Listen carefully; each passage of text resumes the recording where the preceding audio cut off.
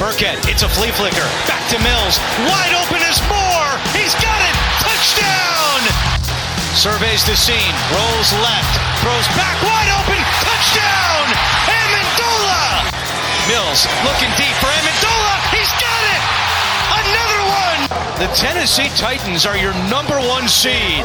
A first round bye and home field advantage. And welcome to another episode of the Turn Up For What podcast, talking your Houston Texans straight from the Great British Isles. It's finally over this season.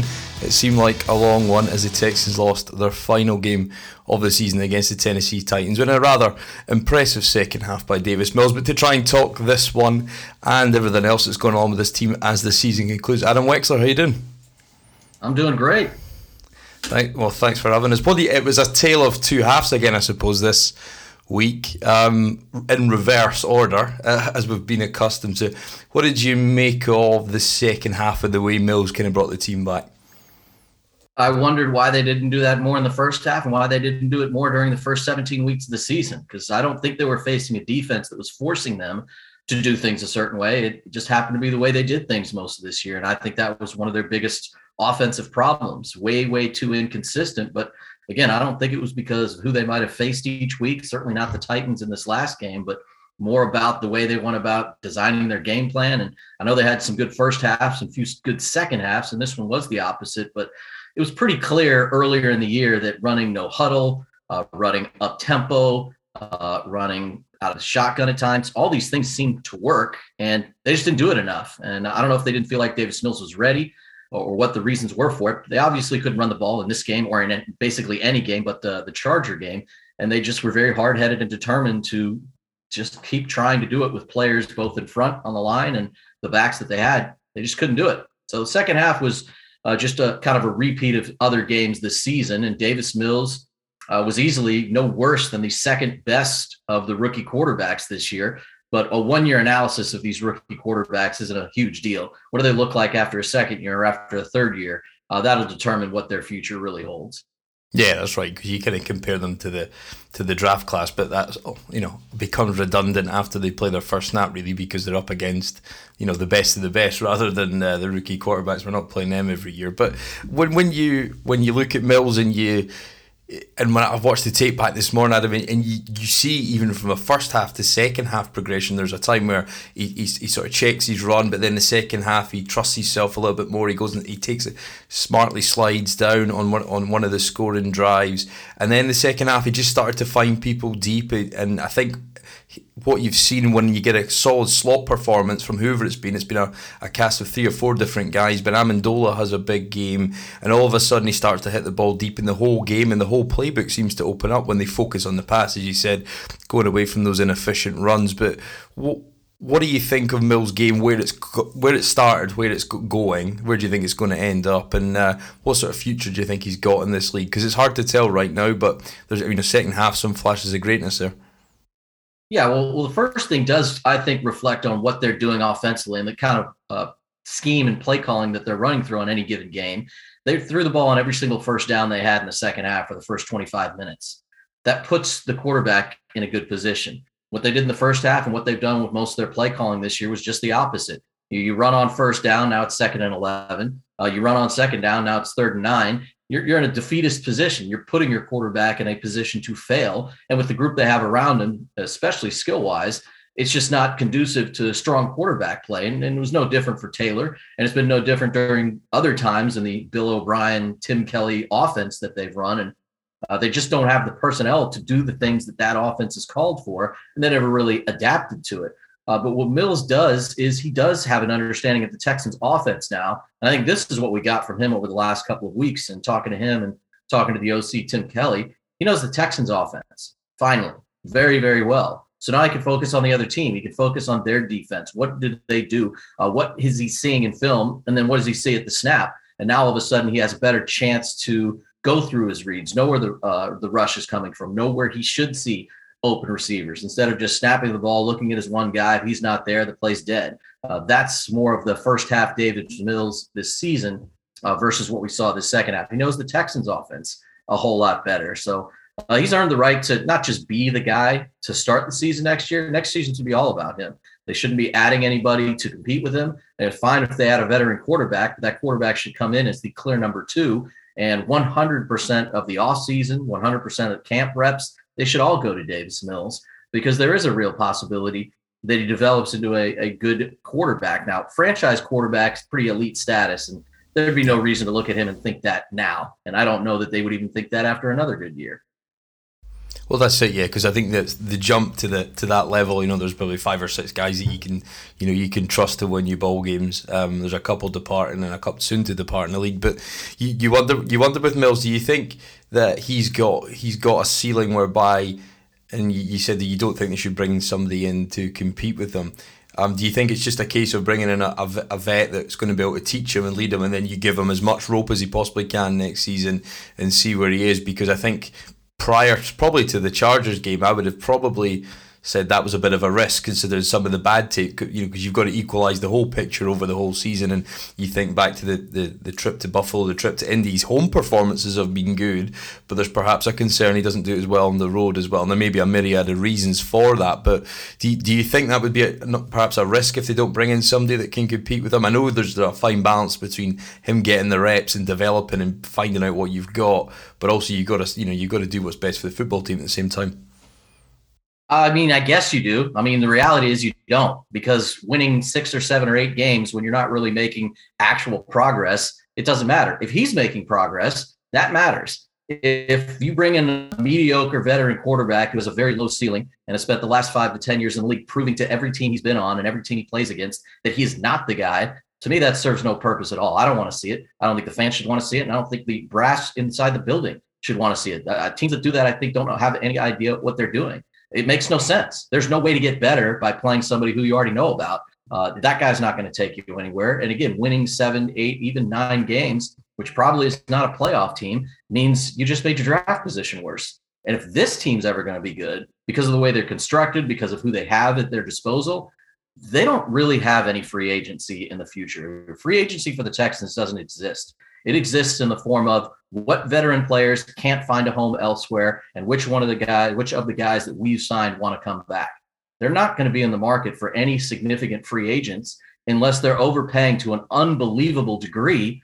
And reality is, whatever happens with the Watson situation, their cap probably is in a bad spot this year, because Caserio thought putting a bunch of dead money in the future made sense. I'm not sure where he came up with that theory, but that's what it looks like for at least 2022's cap, especially because of the Watson situation. So I don't see any purpose behind that. Just give Davis Mills the ball and give him all the rope you want. This year, they were so focused on limiting his mistakes. I want to see a quarterback make some mistakes so he can come back and overcome that, so he can learn from it, so he can get better from it, and he can win a game from it. I don't think a lot of teams want to turn their quarterbacks into Brett Favre mistake makers. This guy's winning MVPs when he's leading the league in interceptions. This guy's playing at a high level when he makes 3-4 huge mistakes in a game because he doesn't care. He goes out and makes 10 great plays. No comparison being made, clearly, but the point is they've got to let their quarterback play football, and playing the underneath game all day and throwing everything short and 3 and outs and just giving your team no chance. That doesn't make a whole lot of sense. Saw too much of that this year. Yeah, no, that's right. I think you touched on it there. We've talked about lots of times on here about the dead money, and people seem to give Caserio a free pass in some senses because he's kind of like he's taking over from the bad situation. It can't get worse, so people almost don't view it with a level eye, if you like. And then I think you're it's hard not to agree in terms of the point you make there on giving them the reps, because ultimately you kind of look back on this season, I think, Adam, and you think it was kind of wasted in many senses because you knew what all these vets were. Okay, there's been a couple, Tavir Thomas. Been good in spots. Cammy Grugier, hopefully those 2 guys are back.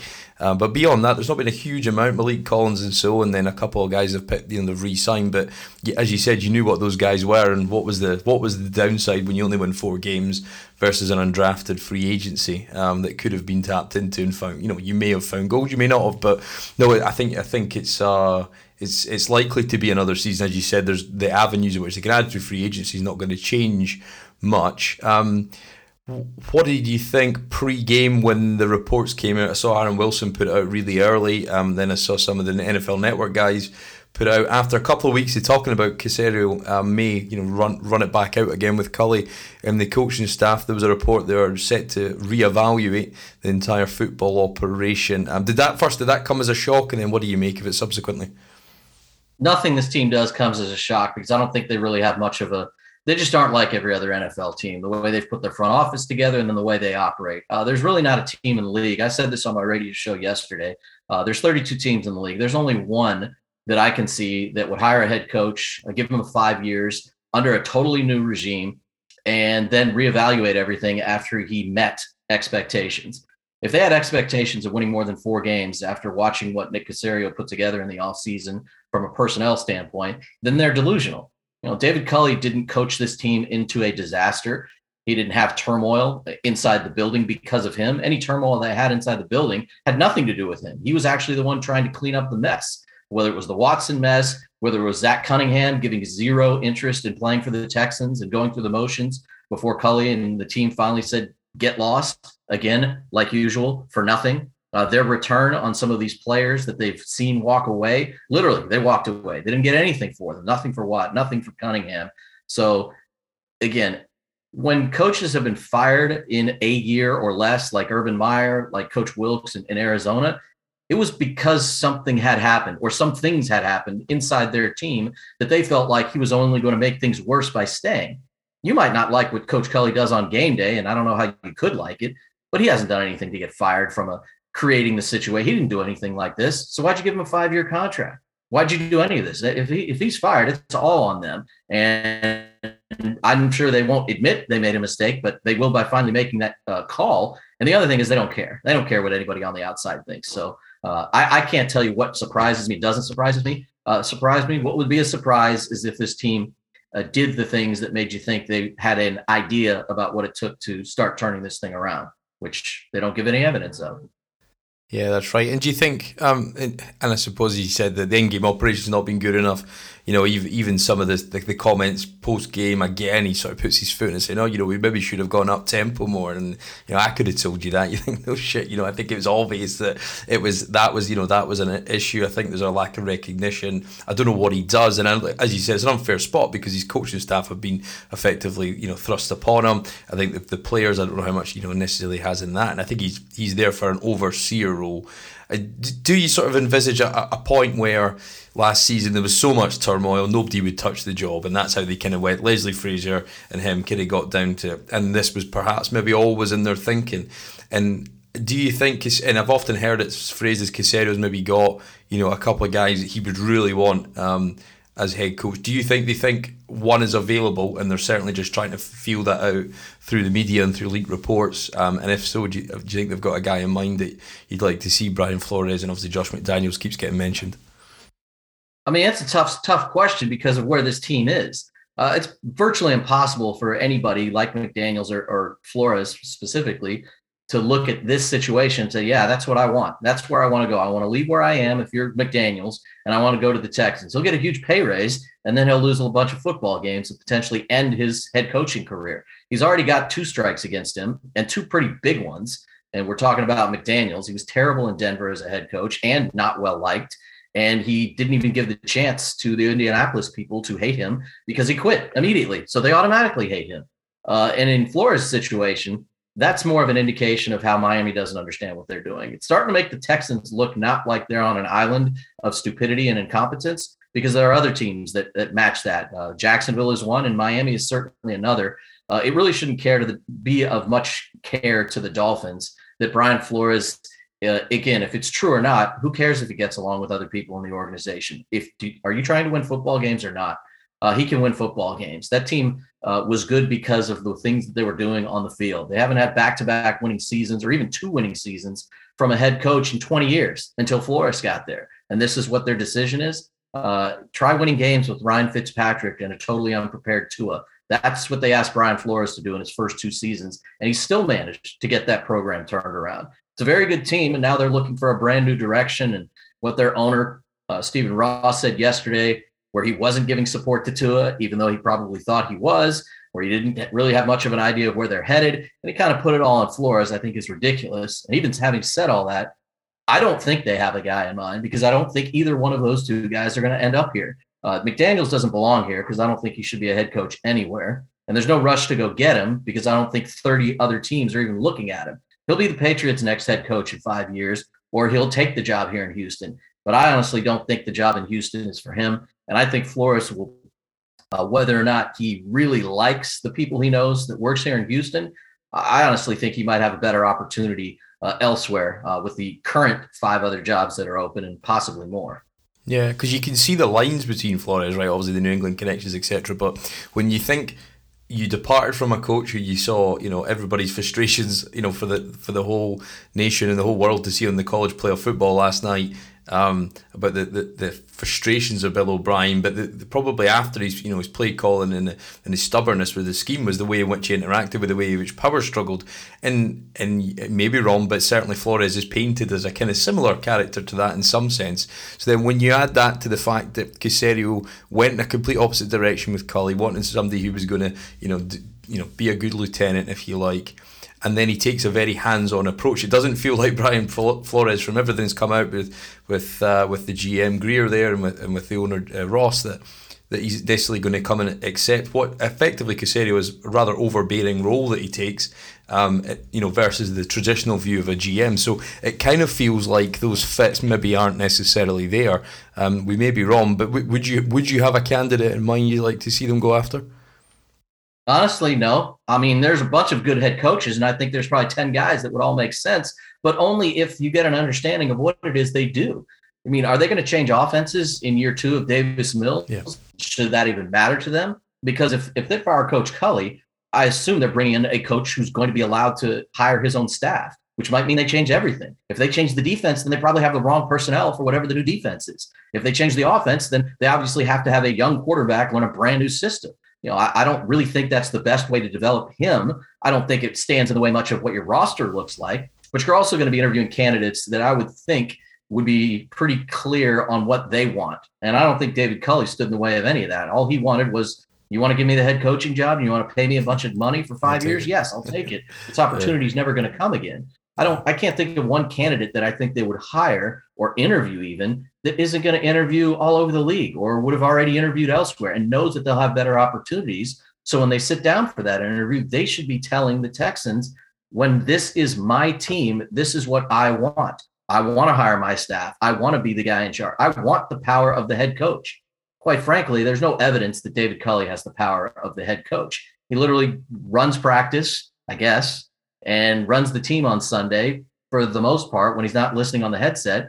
He doesn't impact the offensive play calling. He doesn't impact the defensive play calling. The other guys that the Texans put in place for him, and he was involved, but this really isn't his coaching staff. That's what's going to change. So a number of different candidates I think might be turned off if they can't at least get that. That's normal. That's what a head coach should demand and be given. They don't need the power of personnel. They don't need the power of the general manager's gig, but they need the power to be the guy in charge of the football team. And I don't think Caserio is quite as overbearing as some of the media has portrayed, that he goes out to practice every day and is throwing passes and calling plays, because that's not reality. That's not really what happens. But he is more involved than most head coaches would want them to be. And I kind of feel like Lovie Smith has already made that. I don't think he made it known, but we talked to him, and at one time it kind of felt like he was saying it without saying it. If he were there, he would be pretty dissatisfied with listening to his general manager on the headset on game day. Again, he did not say that, and so I'm definitely taking it a little further than anything he might have said. But I don't know why any coach wouldn't think that, other than Coach Culley, who just kind of went through it all. Yeah, it seems kind of odd, doesn't it? And the fact that may go on in other places, but I think people would just be a bit more savvy not to maybe sort of front that up to the media and put that out there in the public domain. It doesn't seem like that bears any benefit for them to do that. How much of the changes or what the stimulus perhaps was for some of the changes? Because if you see, it's a very empty press box. We've seen that. It's a very empty stadium. I'm sure you've seen that every week now for all the 9 home games, the extra home game they had. they're offering discounted season tickets. They're trying to Fan Appreciation Week, trying to really kind of re-engage people.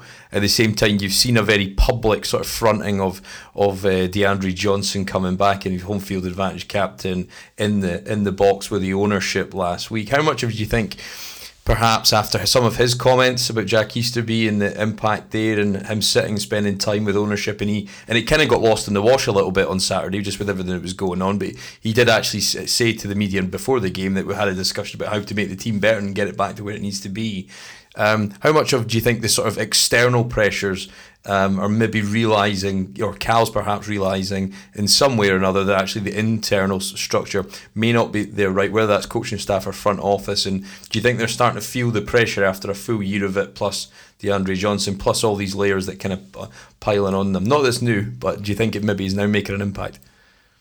Yeah, two things on that. The only reason Andre Johnson said that to the media on Sunday morning before the game was because I asked him about it. That was my question to him, because I wanted to hear his point of view on how things were where they were 1 year ago in January when he said what he said on social media to where they are today, where he's sitting in the owner's box and where he's obviously being honored at this game. And I figured his answer would be what it was. And that's what he said, that, you have disagreements when you're a family and you move on. Some people don't really want to buy into the fact that he really truly feels that way. And maybe this is just something he feels like he needs to do from a Hall of Fame standpoint. I think what he said is true. I tend to believe that Andre is not going to, pull any punches when it comes to that. He also is not really here for the drama. But the second thing that you're talking about is do they realize, that the external pressures, so to speak, until Cal McNair does anything that indicates that matters to him. And it doesn't have to. If you're the owner, you can do as you please.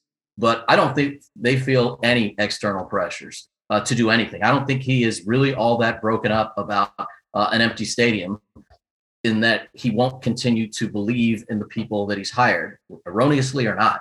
He obviously believes in whatever Jack Easterby tells him. He obviously believes in whatever Nick Caserio tells him, because those two people have basically been able to do whatever they want in order to direct this franchise. And as it turns out, 5 years from now, maybe they have a full stadium again, and maybe the plan has worked, and maybe whatever that is. And maybe they do have some talent on this team. And I think he's willing to just sit back and say, well, whatever I have to go through to get there, it's of no concern to mine. I don't even really know that he feels like they're actually going through anything. But yeah, the fans are very turned off by this. It's evidenced by what goes on inside the stadium.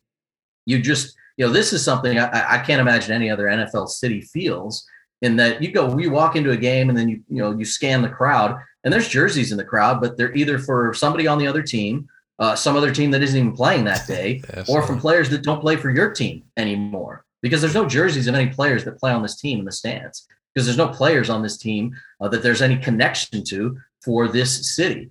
And again, until the ownership makes decisions that seem to indicate they have an idea of how to get the fans back, how to get people on board with what they're doing, I don't have any reason to believe that will change. Like I said, I really don't think it's something that bothers the ownership of this team on a daily basis, of what this city thinks of what they're doing. I also think he doesn't care about money. I think he thinks it's firewood, because he burns so much of it with the decisions he lets his front office make. It just doesn't seem to be any concern at all.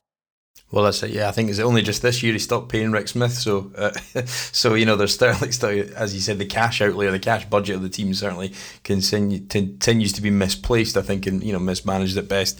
But in terms of this off season, Adam, where do you see the improvements they need to make, and would you start with changing coaching staff, or do you just believe that to be a misnomer at this stage?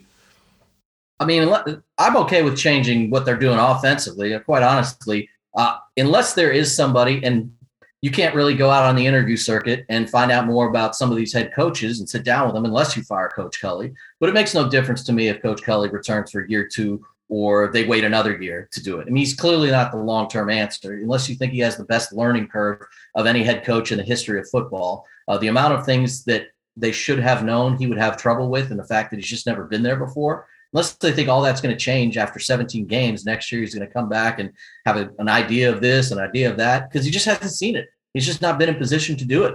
And yeah, he'll probably be better at some things, but it was week 18, 2 days ago, and they've got one timeout left, and he uses his final challenge flag on a spotting call, which almost never worked. Granted, I know one worked on Sunday night with the Chargers, but it wasn't a very good decision. That timeout meant the game was over once you lost the challenge, essentially, unless you stopped them, which the team had not done on the last 2 drives. Little things like that, again, it helps the big picture because they ended up with just 4 wins. So they ended up with a 3rd pick. Had they picked up that additional win on Sunday, they would have the 5th pick. We'll find out how much that matters, but I don't think it's a huge difference now for next year if Culley is back or not. No offense to him personally. I just don't think he makes that big a difference. But I wouldn't want to run the same play calling out there every week. And if that means, telling Tim to do things differently, that's fine. It probably means telling Tim to go do things differently somewhere else, though. And elevating Pep Hamilton, the offensive coordinator position, to me, I think would make a whole lot of sense. He is probably not going to be back next year unless he's at least the offensive coordinator, because I think he'll get hired somewhere else if he's not. He's been an offensive coordinator at the NFL level, at the college level. He's been a head coach before. He's been an assistant head coach at the NFL level before. And working with Andrew Luck, Justin Herbert, and now Davis Mills has only done more to enhance what I think people feel about him around the league. So if your choices are return with Culley and Kelly and no Hamilton, or return with Culley and Hamilton, I think the latter makes a lot more sense. Most of the rest of the coaching staff is, Lovey's probably not leaving. You're not changing the offense, I don't believe. So you may change a couple of coaches other than that, but I don't think to any great significance because you're still going to run Lovey's defense if he's here. And you're going to have to make some changes because of all the 1-year contract guys that may or not be back. Yeah, and I think it's a difficult one, isn't it? Because you think, I've certainly heard a number of times it's intimated that Pep Hamilton would happily take a job in another team if offered, and he's obviously been asked to interview for the Carolina OC spot after Joe Brady was released, mid-season. I've seen they've fired a number of their coaches today, so they're looking for a number of changes there, and it's a time of change. But as you said, there's a number of teams out there that are all looking for a head coach, some a GM, but there's a number of teams that are looking to make a change. So you never know what's going to happen in a year, but in terms of having the draft picks potentially, but at the time of hiring, the candidate won't know that. Do you think the possibility of trading Watson is enough to attract a candidate because they get a blank slate essentially, or do you think people are too risk averse when they're taking a job they might never get another chance at? Yeah, that last part is why most guys say yes. It's hard to pass up on an NFL job. It was impossible for David Culley to do it. Never know when it's going to come again, if it's going to come again. Even though a lot of these coaches are kind of in that we're getting our first job, most of these guys, if they're hired that are out there, are not repeat guys. Dan Quinn is one, but I don't think they'll request or get an opportunity to interview him, even if they do fire Coach Culley. But most of the other guys are trying to come in for the first time. It stands to reason. I would say the chances are pretty good that this team has more than one 2022 first-round draft pick, because I can't imagine them not moving on from Watson before draft day. I think it should happen, obviously, months before draft day, right as the league year begins. I think it's something that they would want to do. I don't know if they'll have much more on the information side of the legal issues, but either way, I don't know that makes a huge impact on their spot here, because while it does give them draft capital, you're still working in with the same people in the front office. Do you believe in them or not? That's what it comes down to. And when you sit down with Caserio, Easterby, or whomever else is in the meetings, do you believe in them? I mean, they're going to obviously believe in you if they hire you, you would assume. But do you believe in them and what they're doing and how they want to do things? For some teams, the interview process is both sides of the table. And for anybody, if this job were open, their interview should be with the Texans. They should be interviewing them as much as they're getting interviewed. So the offseason obviously is still focused on the same thing it was last year, unfortunately, and that's Watson. Having the extra picks should make you more attractive, but again, only if you believe the person making the selections is going to pick the right guys more often than not. Well, that's it. You could be in a position whereby you get those picks if you don't necessarily hit and transform your roster's complexion in terms of the way it's made up by guys who can realise their potential at this level. Then things could potentially get worse, and I think that's a fate that's not necessarily completely incomprehensible. But in terms of the Watson deal, Adam, where do you see that playing out? Obviously there's been the change in coach in Miami. Whether that was, obviously Stephen Ross was very keen on bringing him in. There was, I've heard different reports of Watson's agent Magaleta being close to Brian Flores. He's obviously now out. You've obviously got a change in GM in New York. You've got, definitely an unhappy owner in Carolina. Where do you see it playing out? Because it certainly felt yesterday that, and Ian Rappaport tweeted this out, it meant the Watson route to Miami was less likely. I don't think they're necessarily the partner you want, considering 2 of the 3 first-round picks are pinned on the 49ers, who have made the playoffs this year. So where do you see it end up, or what do you think the ideal kind of scenario is to get this concluded, as you said, because it's just hung over this team for far too long now? I mean, it's all predicated, unfortunately, because it's part of his contract, on what he says. I mean, they can talk to all these teams with all these picks, but if he doesn't want to play for any of them, it's kind of wasted their time. And sadly, that's the situation they've allowed it to get to, because that's part of his contract. I'm sure at the time they didn't think it would be much issue. I can't imagine them ever thinking, when they were putting that contract and the language together, they thought, what about when we want to trade him? What about when we want to move on from Watson? Because they never expected to be the ones that wanted to move on from him. But, the Giants, they've got 2 first-round picks in the top 10. The Jets have 2 first-round picks in the top 10. Jets just drafted a quarterback. Wouldn't imagine they're interested. The Giants need to move on from their quarterback. They should absolutely be interested. Carolina's got a pick in the top 10. And, this is the tough-to-figure part of it. Carolina doesn't have the additional picks. So if you're trading for a 2023 first-round pick, what do you think that is? Do you think that's Carolina's pick with Watson playing really well for 17 games, thus it's a terrible pick? Or do you think that's Carolina's pick in 2023 with Watson playing in 8 games, 10 games, 6 games? Because nobody knows what the league is going to do if he tries to play next year. Nobody knows what his legal situation is going to be like next year. And I don't know how you would agree to many contingencies on that. If you're Carolina, you want them all. If you're the Texans, you probably don't want any of them, which I think has been a holdup. So that's the issue with finding the actual correct place for you to try to move him to, because you really don't know the future of any of those picks. And that's why these teams with additional picks now are the ones that have to make the most sense. But if he doesn't want to go there, it doesn't matter. And it's really only that one team. The Giants really are the only team that makes sense that has 2 picks or more in this first round. Philadelphia, I wouldn't imagine, is interested, even though they have 3 first-round picks all in the mid-teens. But they're obviously moving forward with Jalen Hurts. I would, if I were them. I mean, I shouldn't say obviously, but I would hope they would. And I know Detroit has 2 first-round picks, and I know one's even ahead of Houston's. I'm going to guess Deshaun Watson is not going to accept a trade to Detroit. Well, that's it. Yeah, I think there's a couple of cities that are probably not on the glamour list for Watson, and that was always the sort of kind of suggested thought process behind the Miami preference. But in terms of this team, I suppose you could list every position on the depth chart, but as they go and improve this or try and improve this roster to get it to a space where it's a competitive entity again, and people can turn up on a Sunday and at least expect a close game at times, and it has been better down the stretch, but certainly early in the season this team has found wanting.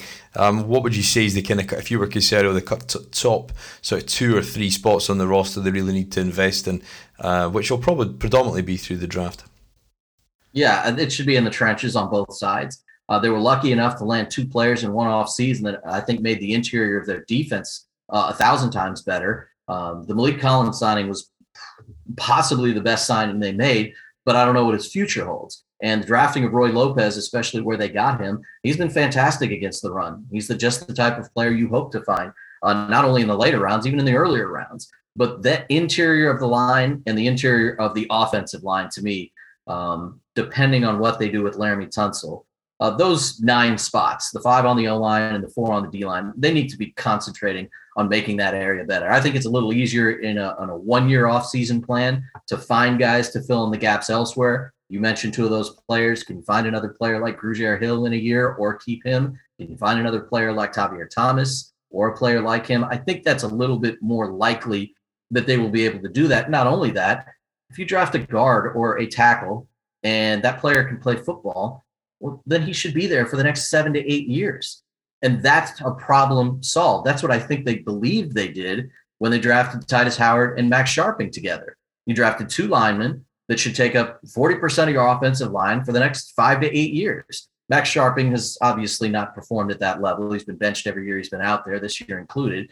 And I think they've unintentionally, I guess, ruined the progress of Titus Howard by moving him around all they had. He should have been a tackle for his entire career, whether it was right tackle to start and stay or left tackle because of the absence of Laramie Tunsil. I think they did him and the team a huge disservice. And it's always been magnified because if you've seen over the last couple of years, it's a turnstile for both the actual person that's playing either guard position and obviously for their opponents who are running through that interior of the line so much. That's why their running game is awful in addition to their backs. They've got to find some people who can play on the interior line. And that might mean 3 new guys up front on the interior. And that's where if I were them, that's what I would look at. They're going to add receivers. They're probably going to add at least one running back from the draft or an undrafted free agency, plus a veteran, because while Rex Burkhead is under contract for next year, he should absolutely not be the starter next year. It should be somebody else, or at least some sort of rotation.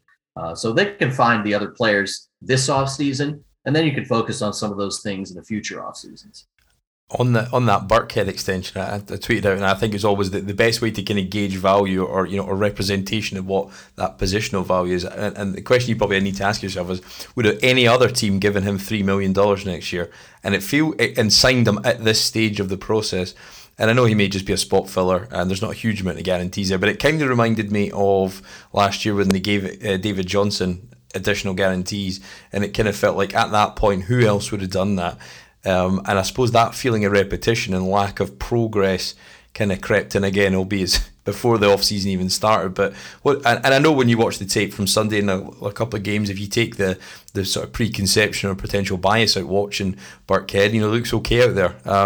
But certainly as an aging running back, I just thought that was another strange move that they continue to make moves, as you said, that aren't quite like most teams. Yeah, I mean, no, the answer is clearly no. There's no team out there that's going to give him that. He's a 31-year-old running back. While it seemed, oh my gosh, this guy just ran for 149 yards. He had a 149-yard game. He had the best game of his career. He was great.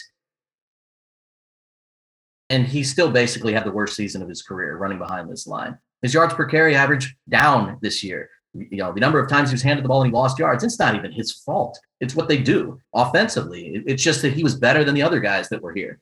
There's no reason to go out and do that, but that is what Caserio has done repeatedly. He's one player that they've signed in the last couple of weeks that probably is about a guarantee to make this team, and the money they gave him is guaranteed, so I sure hope he would make the team. Most of the other signings they've made, Dorsett, Derek Rivers, some of the other players like that, it's of no consequence financially. It'll cost Cal McNair some bonus money and some guaranteed money when those guys don't make the team. But if he was paying attention this last offseason, when you sign 50 free agents, they're obviously not going to all make the team. And they all got signing bonuses, and they all got some sort of guarantee. So you're basically just flushing money down the toilet as soon as you put ink to paper. But that doesn't appear to be a problem for the owner. And as long as you can find your way through the cap, which any reasonable GM can do, then it isn't of great consequence. Burkhead is a perfectly good player for what you want in a player, what you want in a locker room, what you want in your running back room. He just shouldn't be your starting running back getting 20 touches a game. And Tunsil, it kind of seems an odd one, not really show much interest in trying to come back. Whether that's the team telling him just to rest up, we're going to move on, or he's kind of just disinterested in the situation. You can't really blame either. I think there's probably two outcomes. You either extend him because he's on a short-term deal at a high price, or you got to trade him. Where do you see the future of that going? With some of the proficiency that Titus has shown when he's been at left tackle. I mean, I think they'll be fine at left tackle with either one of those players. I would shudder to think what renegotiation discussions and an extension discussion would be like between Tunsil and the current Texans brass, considering what he already makes. I mean, he's under contract for the next 2 years. Over the next 2 years, can you find another tackle? You might have to find two tackles if you don't believe in Titus Howard opposite him. You probably could. I mean, how much are you going to pay your left tackle? Do you now believe you need to protect your quarterback again this year? This is kind of what when they had Deshaun Watson at the beginning of his career, they realized, well, we can't run that offensive line out there. We've got too important a player behind them. So they went out and made that trade for Tunsil, which again, at the time, considering where I figured this team was headed, I really didn't think it was the worst thing in the world. I think it was terrible they put themselves in that situation. But if you're going to get a tackle of that caliber, that's the price. They probably should have extended him immediately, which they didn't, but they have a good left tackle and they have a superstar quarterback. That's perfectly fine. That's how you're going to win football games. Just didn't work out that way 3 years later. I don't think they're going to extend Tunsil, and I'm about 50-50 on whether or not they're going to trade him. Because if you don't trade him, then you should probably have 2 more seasons of good tackle play. You can pick up the option on Titus Howard's deal if you want, and for a 5th year, you'll pay him good money. But those 2 guys at tackle should give you the ability to fix the rest of the line. If you care to fix the rest of the line, that's probably the best place to start, because if Tunsil's not on the team next year, you don't know what any of your line looks like. You've got Titus Howard playing left tackle, I guess, or right tackle, neither position which he's ever solidified because he's never been given the chance to, and then 4 other question marks. That's probably not the way to go. And in terms of just this arc of this team, Adam, how do you think they get back to, or when do you think they get back to being competitive again and making it? Because this season's been tough, and you take it for granted at times. But how long and what's it going to take to get back to being a team that's competitive? Does it at least have a chance of sneaking it into the playoffs? Probably not, unless this happens. And I might be able to convince a few people out of 100 this is reality. Davis Mills, Ryan Tannehill, Trevor Lawrence, and Carson Wentz. Those are the 4 quarterbacks in this division. Is there much difference between the 4 of them next year? I mean, we don't even know for sure that Carson Wentz is coming back based on what Frank Reich said, and they can't get out of his contract, and they wouldn't be killed by it. Probably next year would be smarter. Trevor Lawrence was good in his last game, wasn't particularly good in the games before that. Ryan Tannehill is in a system that wants him to do less in order for them to win more. Now, granted, he's had some good games. He was clearly fine finding the end zone against the Texans. But if you were really watching, the number of plays he missed is why I think people are wondering, is this really what we want? He's got huge money. They're going to the playoffs. They've been to the playoffs 3 straight years. But there are probably some people out there I could convince that in 2022, the Texans have as good a quarterback situation as anybody in this division. And if that's the case, can you compete in this division? They don't have enough elsewhere for the answer to be yes yet. They've been in 3rd place back-to-back years with no talent. That's how awful Jacksonville is. If Indianapolis has continuing quarterback situation issues, even with Jonathan Taylor, maybe that's an average football team. So all you're trying to do is get to average, and now you're the 2nd-best team in the division. That's still probably not in the 2022 future.